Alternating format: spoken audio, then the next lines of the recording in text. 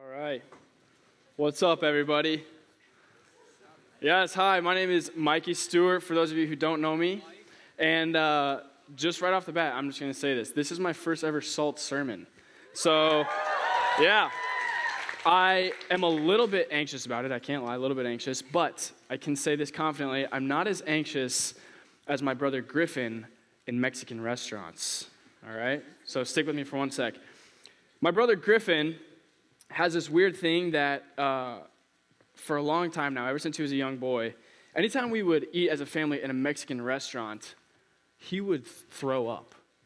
And not because he's allergic to any of the food or he's getting food poisoning or anything, but because he actually has this weird anxiety, mental block to where whenever he's in a Mexican restaurant, I don't know what it is, he throws up. So me and my family would be sitting at the table, we'd be, smashing our chips and salsa. Griffin gets up, goes to the bathroom, he comes back, and we're like, well? And he's like, yeah, I threw up. We're like, oh, Griff! Every time, right? But this was a long time ago. This was when I was in high school, and I don't have that many opportunities to eat Mexican food with my family anymore. But last weekend, I got the privilege to do so, and, Griffin's grown up a little bit now. He's 16, and so we were, reminiscing on the hilarious times of when he would throw up in Mexican restaurants. We're, talking about it. And so far, so good, until, 30 minutes later, we're leaving. Griffin's like, hey, I'm going to go to the bathroom. We're like, oh, no. So he, walks towards the bathroom, but he doesn't actually go in the bathroom. He ends up walking outside in the parking lot, and we're getting in the car, and he literally says a sentence. He says, hey, Mike, I think I'm going to puke, and just starts puking all over the parking lot, right? And then my mom's cracking up. My sister's, plugging her ears. My dad's not too happy because, the $10 meal is, now on the parking lot.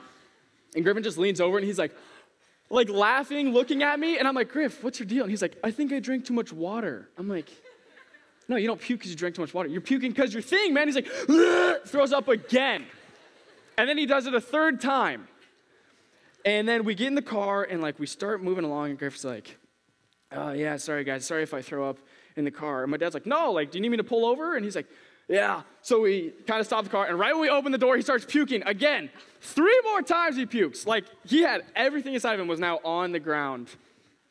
And yeah, that's my story. I don't know why I said that, but I'm a little anxious tonight, but not as anxious as my brother Griffin in Mexican restaurants, all right? Tonight, what we're going to be talking about is a story of a man named Saul in Acts chapter 9. So if you have your Bibles, take them out. If not, get on your phones. Acts chapter 9. And we're going to be looking at 3 main points from Saul's conversion. Okay, that's where we're going tonight. 3 main points from Saul's conversion. So if you're a note taker, 3 points from Saul's conversion. Point number 1 is the encounter. Okay, point number 1 is the encounter. Look in chapter 9, verse 1. It says this. Meanwhile, Saul was still breathing threats and murder against the disciples of the Lord. He went to the high priest and requested letters from him to the synagogues in Damascus, so that if he found any men or women who belonged to the way, he might bring them as prisoners to Jerusalem. So stop right there. If you remember back in Acts chapter 7, we heard of a man named Stephen who's being stoned to death. He's the first Christian martyr. And as they're throwing stones at him, as they're killing him, these people are laying their robes at the feet of a very prominent Jewish leader named what? Saul, yes. And Saul is there to approve of the killing. And then we see in Acts chapter 8, verse 3, it says, Saul, however, was ravaging the church. He would enter house after house, drag off men and women, and put them in prison. So this word ravaging, it means to wreak havoc or to destroy something. So he's going into these houses, and he is ravaging the church. He's not just suppressing the rise of the early church. He's actively giving everything he has to destroy it. And he's not like a peaceful protester, right? We would consider ravaging, if somebody stood outside of these doors and had a sign that was salt sucked. We'd be like, no, right? We think we're being ravaged. Not so in this time. Saul is ravaging this church by going into their houses and finding the father of the house, grabbing him and throwing him into prison. Or he's going into a house, finding the mother of the house and grabbing her and putting her in prison. He's ripping families apart, and he's actually shedding blood. Remember, Stephen died. Saul was one who approved of this. So we can't think of ravaging and the role that Saul played in that with our American lens on, right? These aren't harmful words. This man is actually destroying the church. And the story of Saul kind of takes a break after these two verses, and then we hear of the story of Philip and the Ethiopian eunuch, what we learned last week. And if you're just reading straight through the book, you're kind of like, wait, what happened to Saul? Like, it's kind of set up to be this big bad man. What actually happened to him? Well, his story resumes right here in Acts chapter 9. And as it says, meanwhile, right? So at the same time, Saul was breathing out threats and murder against his disciples. And Saul hates Christians. Like, he actively hates them. He's like, in his breath is like murder and hate. And so what does he do with this hate? He goes to the high priests and he asks for permission to go to the synagogues where they would have been meeting, where they would have been worshiping, and ask for permission to bring them to prison in Jerusalem. And you know what this is kind of like? Going to the orthodontist. Okay? Hear me out. Imagine this. You're in middle school, and it's the day you finally get your braces off. Okay? And your mom was like a cool enough mom to schedule the appointment at like 11 o'clock. So that means you have to get out of class at like 10:30. You have your appointment at 11, like, hour-long appointment. After that, your teeth are all slippery and clean. You got to go to McDonald's and try out them new pearly whites, right? So you go to McDonald's at like noon, and then you stay there for like an hour. You're like pushing it. And then you're like, Mom, it's like too late for me to go back to school. And then this is where you really find out if you have a cool mom. She's like, yeah, you're right. Let's just go home, right? So then you get the permission to go home. And if you're in middle school and that's your situation, that's your day, you go into school, you're jacked up, man, right? Like, you're ready. Nothing can stop you. If your friends are being mean to you, doesn't matter. I'm going to the orthodontist. You get that permission slip from your teacher, and it like gives you that little strut in your step, you know what I mean? Like, you got the pass, you're getting out of class. It doesn't matter what happens in those like 2 hours of class because you're getting out of there. You got a little strut in your step. Similarly, Saul goes to the high priest, and he pitches his idea. He's like, hey, man, I hate Christians, and I want to kill them, and you do too. So can you give me permission to go to Damascus and do that there? And the high priest is like, yes, here's your permission slip. So Saul gets his letters. He's got his permission to go persecute these Christians. He's got some strut in his step, right? He is determined. He's jacked up. Nothing can bring him down. He's going to Damascus. Back to the text, verse 3. As he traveled, it was nearing Damascus, so he's almost to his destination. A light from heaven suddenly flashed around him. Falling to the ground, he heard a voice say to him, Saul, Saul, why are you persecuting me? Who are you, Lord? He said. I am Jesus, the one you are persecuting, he replied. But get up and go into the city, and you will be told what you must do. The men who were traveling with him stood speechless, hearing the sound, but seeing no one. Then Saul got up from the ground, and though his eyes were open, he could see nothing. So they took him by the hand and led him into Damascus. He was unable to see for 3 days and did not eat or drink. So Saul is on the way to Damascus. He's almost to his battleground. He's almost to his end destination.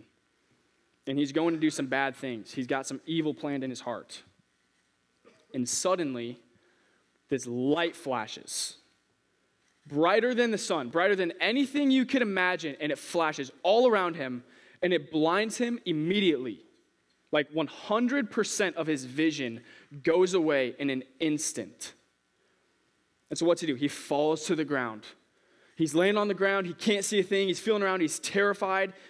He probably screamed because it probably doesn't feel good to have all of your vision sucked out of your eyes in a second. When he hears his name, Saul. But he can't see anything. He doesn't think anybody new is around him. He has no idea who this voice is. He doesn't know who's talking to him. And he says, who are you, Lord? Right, like he is stunned. Who are you, Lord? And the reply says, I'm Jesus, the one you're persecuting. But get up and go into the city, and you'll be told what you must do. Can you imagine this situation? What in the world is Saul thinking? Right? After this, he hears these instructions. He's like probably laying down on the ground. He can't see a thing.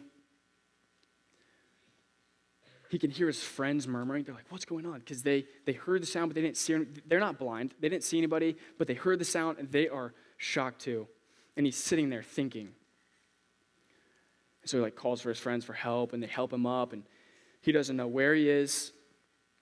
And big bad Saul, right? Saul the persecutor is being led by the hand like a little child into his destination of Damascus.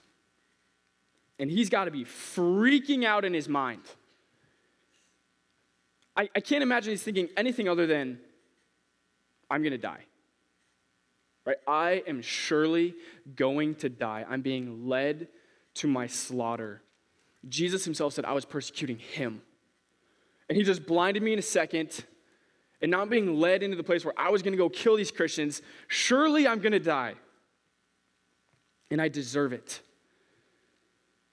And Saul is a man. He's a religious man, familiar with fasting. So he does what he thinks he should do. He's pretty messed up by what's going on. So he doesn't eat anything. He doesn't drink anything for 3 days. And he heads into the city he's about to persecute. And I don't think Saul's persecution, I don't think the motivation behind it was that he really, really liked putting people in jail. Maybe it was, but I don't think that's it. I think what it is at its core is a rejection of the lordship of Jesus over his life. Plain and simple. He does not want to follow God. He does not want to put his faith in Jesus Christ. So what's he do? He does the opposite. He persecutes the church. And so my question to you is there something in your life that you're heading towards that's against the lordship of Jesus in your life? You're probably not in the room persecuting Christians. If you are, please leave. That would be scary. But you're probably not persecuting Christians. But what is that thing in your life that goes against what Jesus is wanting you to do? On your way home tonight, you're about to walk in your door, what would Jesus stop you in your tracks and ask you about? What is that thing he would say to you? Is it, hey, I don't think you should be going on dates with that person you're going on dates with. You shouldn't be spending your money as irresponsibly as you are. Or, that party you're planning on going to tomorrow night, don't go. This is me stopping you in your tracks. What is it in your life that needs to change? Many of you know that I really like CrossFit, but not too many of you know, actually, I don't know if any of you in the room know how I got involved with CrossFit. And this is up there on my most embarrassing stories. So I went to UNI for my first 2 years of school, and it was the second semester of my sophomore year that I decided I wanted to get into CrossFit. And I heard there was this really popular, really successful gym called CrossFit Kilo, but CrossFit's pretty expensive, especially if you're a student. So I was emailing the coaches, one of the coaches, and hey, I am really passionate about fitness and would love to come to your gym. Could you give me a discount? And this person's emailing me back. We never come to a conclusion, but a few days later, I get a phone call from an unknown number, and I didn't pick up because who picks up unknown phone calls? Nobody. But this phone call left me a voicemail, and it sounds something like this. Hey, Mike, this is Rob from CrossFit Kilo. I just want to let you know, we'd love to give you a discounted membership to $50 a month, so if you just want to come in, sign some paperwork, we'll get you going. And I was pumped, man. I'm telling everybody, told my parents, told all my friends. I'm like, I'm going to CrossFit, right? You know how CrossFit people are. They tell everybody, whatever. I'm telling everybody.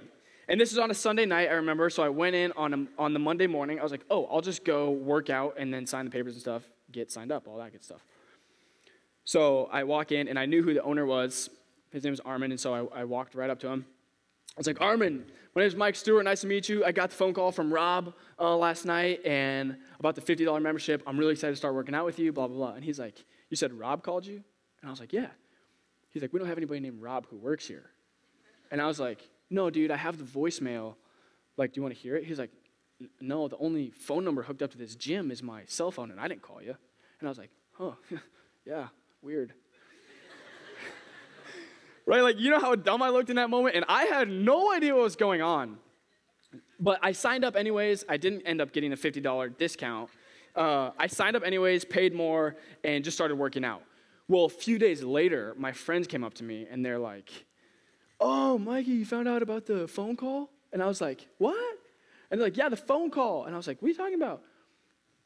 They're like, we prank called you about CrossFit. And I was like, no, like, oh, man, I was so mad at them. They got me good, and I never got my discount, but I was very mad at them. But here's the moral of the story, okay? Because of my friends, what I expected, I did not get, and it turned out to be worse for me. And similarly, Ananias is about to meet Saul, and what he expects, he does not get. But by God's grace, it turns out to be far greater. Point number 2 is the conversion. All right, you're taking notes. Point number 2, the conversion. Look at verse 10. There was a disciple in Damascus named Ananias.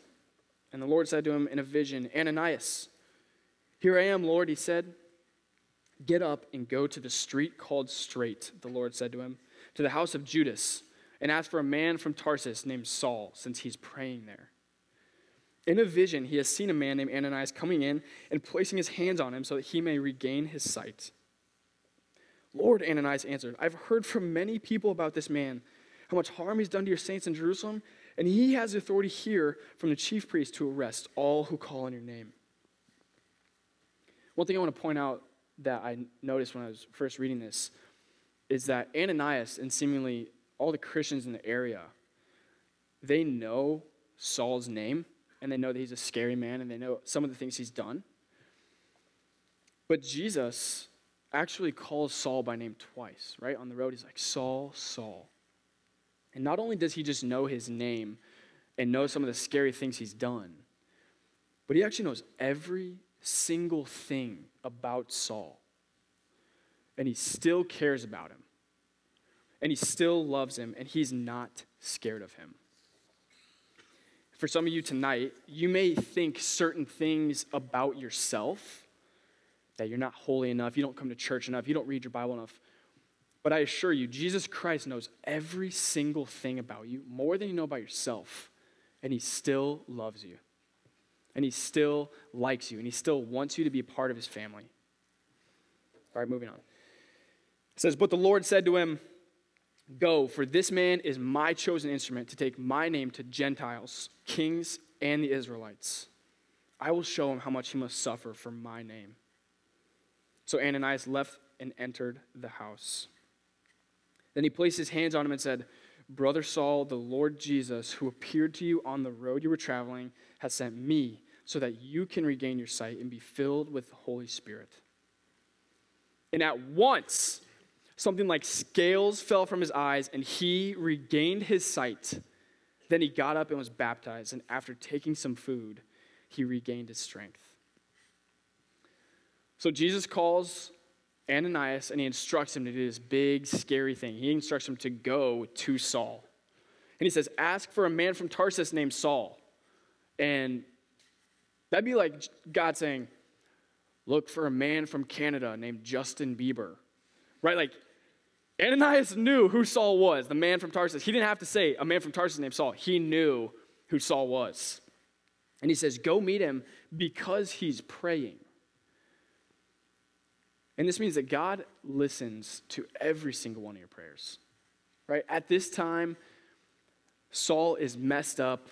He's praying to God that he would forgive him. He's praying something. And God's listening to him. And God sending Ananias, it's him saying, listen, I listen to all your prayers, and here's me answering them right now. And so he says, you're going to be the answer. So go. And Ananias objects. He's like, hey, listen, man, I know this guy. Like, he's a murderer. He's here to persecute people like me, and he's got the letters to do so. Like, I don't want to, And God shuts him up real quick. Because he says, this man is my chosen instrument to literally take the gospel to everyone. He says to Gentiles, kings, and Israelites. And if you're not familiar with church language, If you're not an Israelite, you're a Gentile. So he's saying, Saul is my guy to take this good news to everyone. So Ananias, he leaves his house, and he walks down the street, and he goes to the house Jesus told him to go to, and he's standing in front of it, and he enters the house. What does he see when he enters the house? Right, like he walks in the door, and I imagine Saul's like laying on a bed, and his like entourage is around him. So he walks in, and everybody looks at him. And some of the baddest dudes in town are looking at him, and they want to throw him in jail. And he goes up to Saul, right? These guys don't do anything to him because they know something's crazy going on. And he goes up to Saul, and he looks at him, and he's laying on the bed, and he looks bad. He hasn't eaten or drank anything in 3 days. His eyes are all foggy and like clouded over. He can't see a thing. And Ananias starts talking to him about, hey man, that was Jesus who met you on the road. And he starts sharing the gospel with him. These are the reasons this thing happened to you. And he shares the gospel, lays his hands on him, and blesses him in the name of Christ. And then boom, the scales on his eyes immediately start falling off. And I'm thinking he's like peeling these scales off, and they're like falling off, and then he's like looking at the scales, and he looks up and he sees Ananias and all his buddies around him. And I think it's at this moment that Saul realizes, I didn't die. I came here, I was led by the hand, I should have died. Jesus should have killed me, I deserved it. He had every right, but he graciously gave me a second chance. And as he sees the scales on the ground that were just on his eyes and his buddies around him, he's realizing that Jesus is full of grace. And he's full of patience. And this whole time, God has been beckoning him into relationship. See, it's really interesting. When Saul, he'll later be renamed Paul. I'm not quite sure why, but he's known as Paul in the rest of the New Testament. And when he's giving his testimony to some people in Acts chapter 26, he says this thing that Jesus told him in the vision that the author Luke didn't put in. And he says that Jesus said to him, Saul, it's hard for you to kick against the goads. You know what a goad is? It's like this stick that had a point on the end that shepherds would use to like prick like a sheep or a cattle that would be used to protect them. Right? It like hurt them a little bit, but it was used to keep them in line and to protect them. And I think Saul's realizing these pricks, these nudges this whole time has been beckoning me to follow Jesus, to submit myself to God. And God is saying, it's hard for you to resist me, Saul. So stop. Just love me instead. And Saul's remembering all these times that he was made to love God and to serve him and not to persecute him. Saul realizes that he may not have died physically, but spiritually, he actually did die to himself, and now he was a new man. And it's at this point in Saul's life that he is now a Christian, and he has been converted. Right? Conversion, pretty yucky word. We don't like using that word. I don't think you would ever say, hey man, come to church so you can be converted, right? That word sucks. But it's so fitting, right? There's a reason the word's used. There's a reason I'm using it now because it is fitting for the story. And it's fitting for your life too. In order to truly know and follow Jesus, you have to be converted. Everything about your life needs to change. The way you view yourself, the way you view others around you, the way you view God, everything needs to be changed. A conversion is what's needed in order to become a Christian. And Saul from Tarsus gets converted. And so he gets up and he leaves his bed and he leaves the scales behind and he goes and gets baptized because he's telling everybody, I'm a new man. Right? I died spiritually, and now I am risen with Christ. I'm a new man. Ananias expected to be persecuted by Saul, but instead, by God's grace, he got to lead him to Christ. And this leads us into our final point of the story, the irony. So if you're taking notes, point number 3, the irony. Point number 3 is the irony. This is my favorite part of the whole story. So everybody look at me. Saul, when he goes on his journey, his intended destination is the synagogues in Damascus. And he gets there. But by the time he makes it to his destination, instead of persecuting the Christians, he's now preaching the gospel. That is crazy. Verse 19, Saul was with the disciples in Damascus for some days. Immediately he began proclaiming Jesus in the synagogues. He is the Son of God. Right? This is the only thing they remember. They're like, yeah, Saul said some things. The only thing we remember him saying is, he's the Son of God.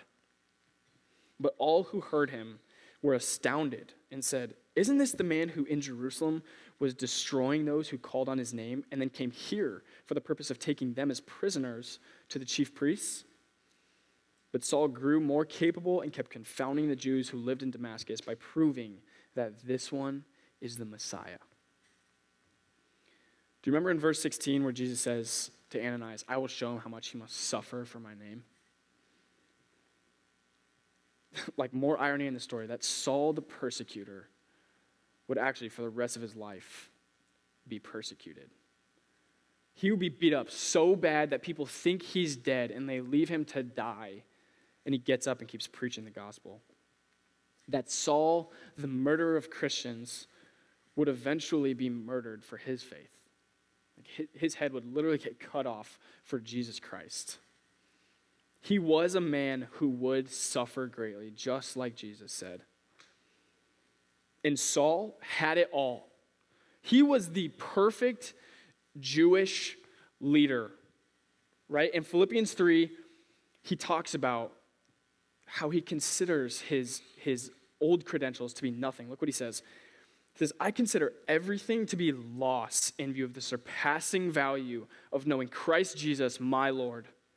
Because of him, I've suffered the loss of all things and considered them filth, so that I may gain Christ and be found in him, not having a righteousness of my own from the law, but one that is through faith in Christ, the righteousness from God based on faith. This is the same guy who hated Christians to his very core, would eventually be saying, nothing in this world is as enjoyable as knowing Christ.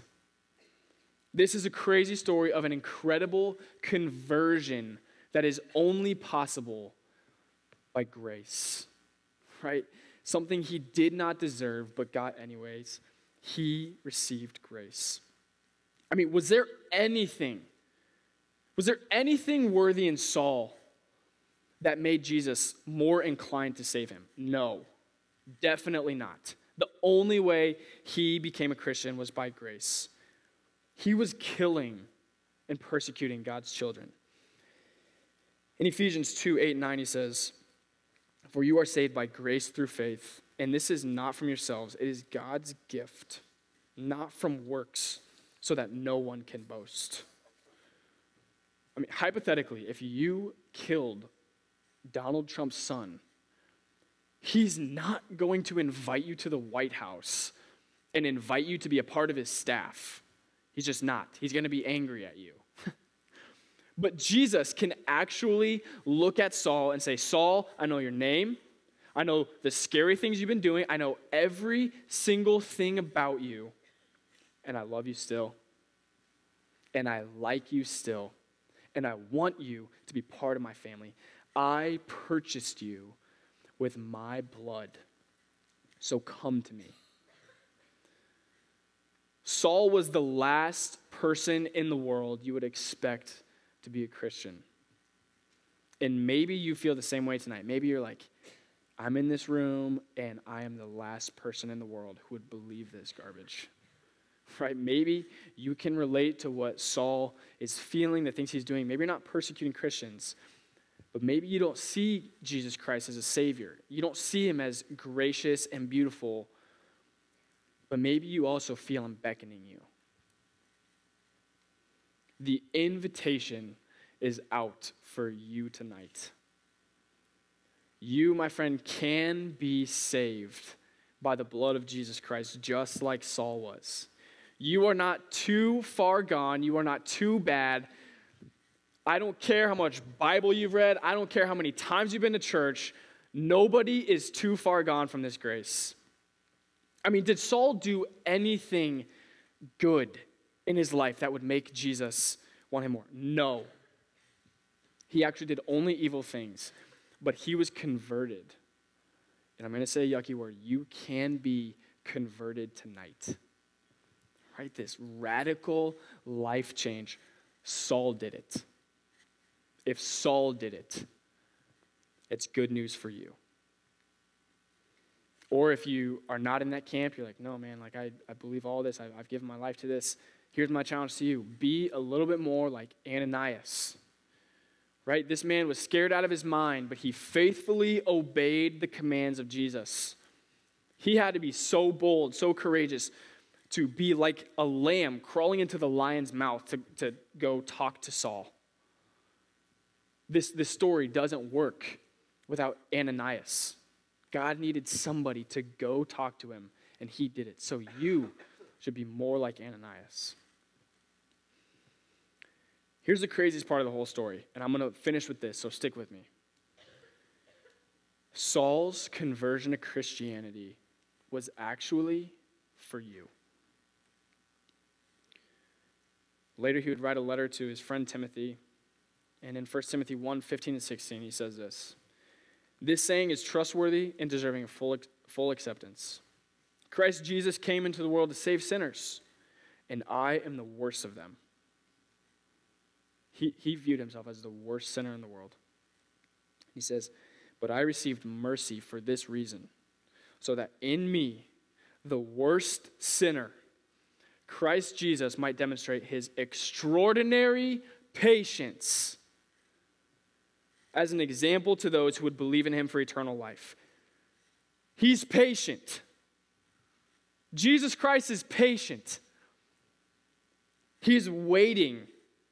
And he's waiting for you. And Saul's saying, my whole life leading up to my conversion to Christianity, it's actually for you, to show you that nobody is too far gone from this good love of Jesus. That Jesus loves each and every single one of you in the room tonight. And I hope that through the story of Saul, you can believe that a little bit more tonight.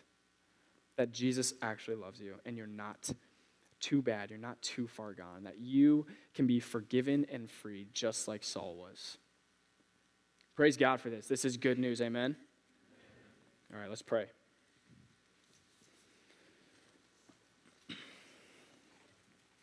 God, I thank you so much for the story of a bad man named Saul who thought he had his life together. He, according to the world, looked perfect. He had all the credentials. He had everything. His life was great. And you flipped it on his head. I mean, you stepped in at the perfect time, and you didn't even have to flex a muscle, God. You just, boom, and you saved Saul. And his whole life was changed after that, and his story is for us tonight. God, I pray that if there are people in the room tonight who feel your beckoning, who feel that, yeah, I think this story actually was for me, that they would boldly give their life to you, that they would talk to somebody in the room who could help them out, because, Lord, you are a patient God. And thank you for being a patient God. Thank you for loving us and sending Jesus Christ to die for our sins, that we might actually know you. We love you, Lord. Thank you for this truth. I pray that it gives us great joy and that you help us to worship you accordingly. In the name of Christ we pray, amen.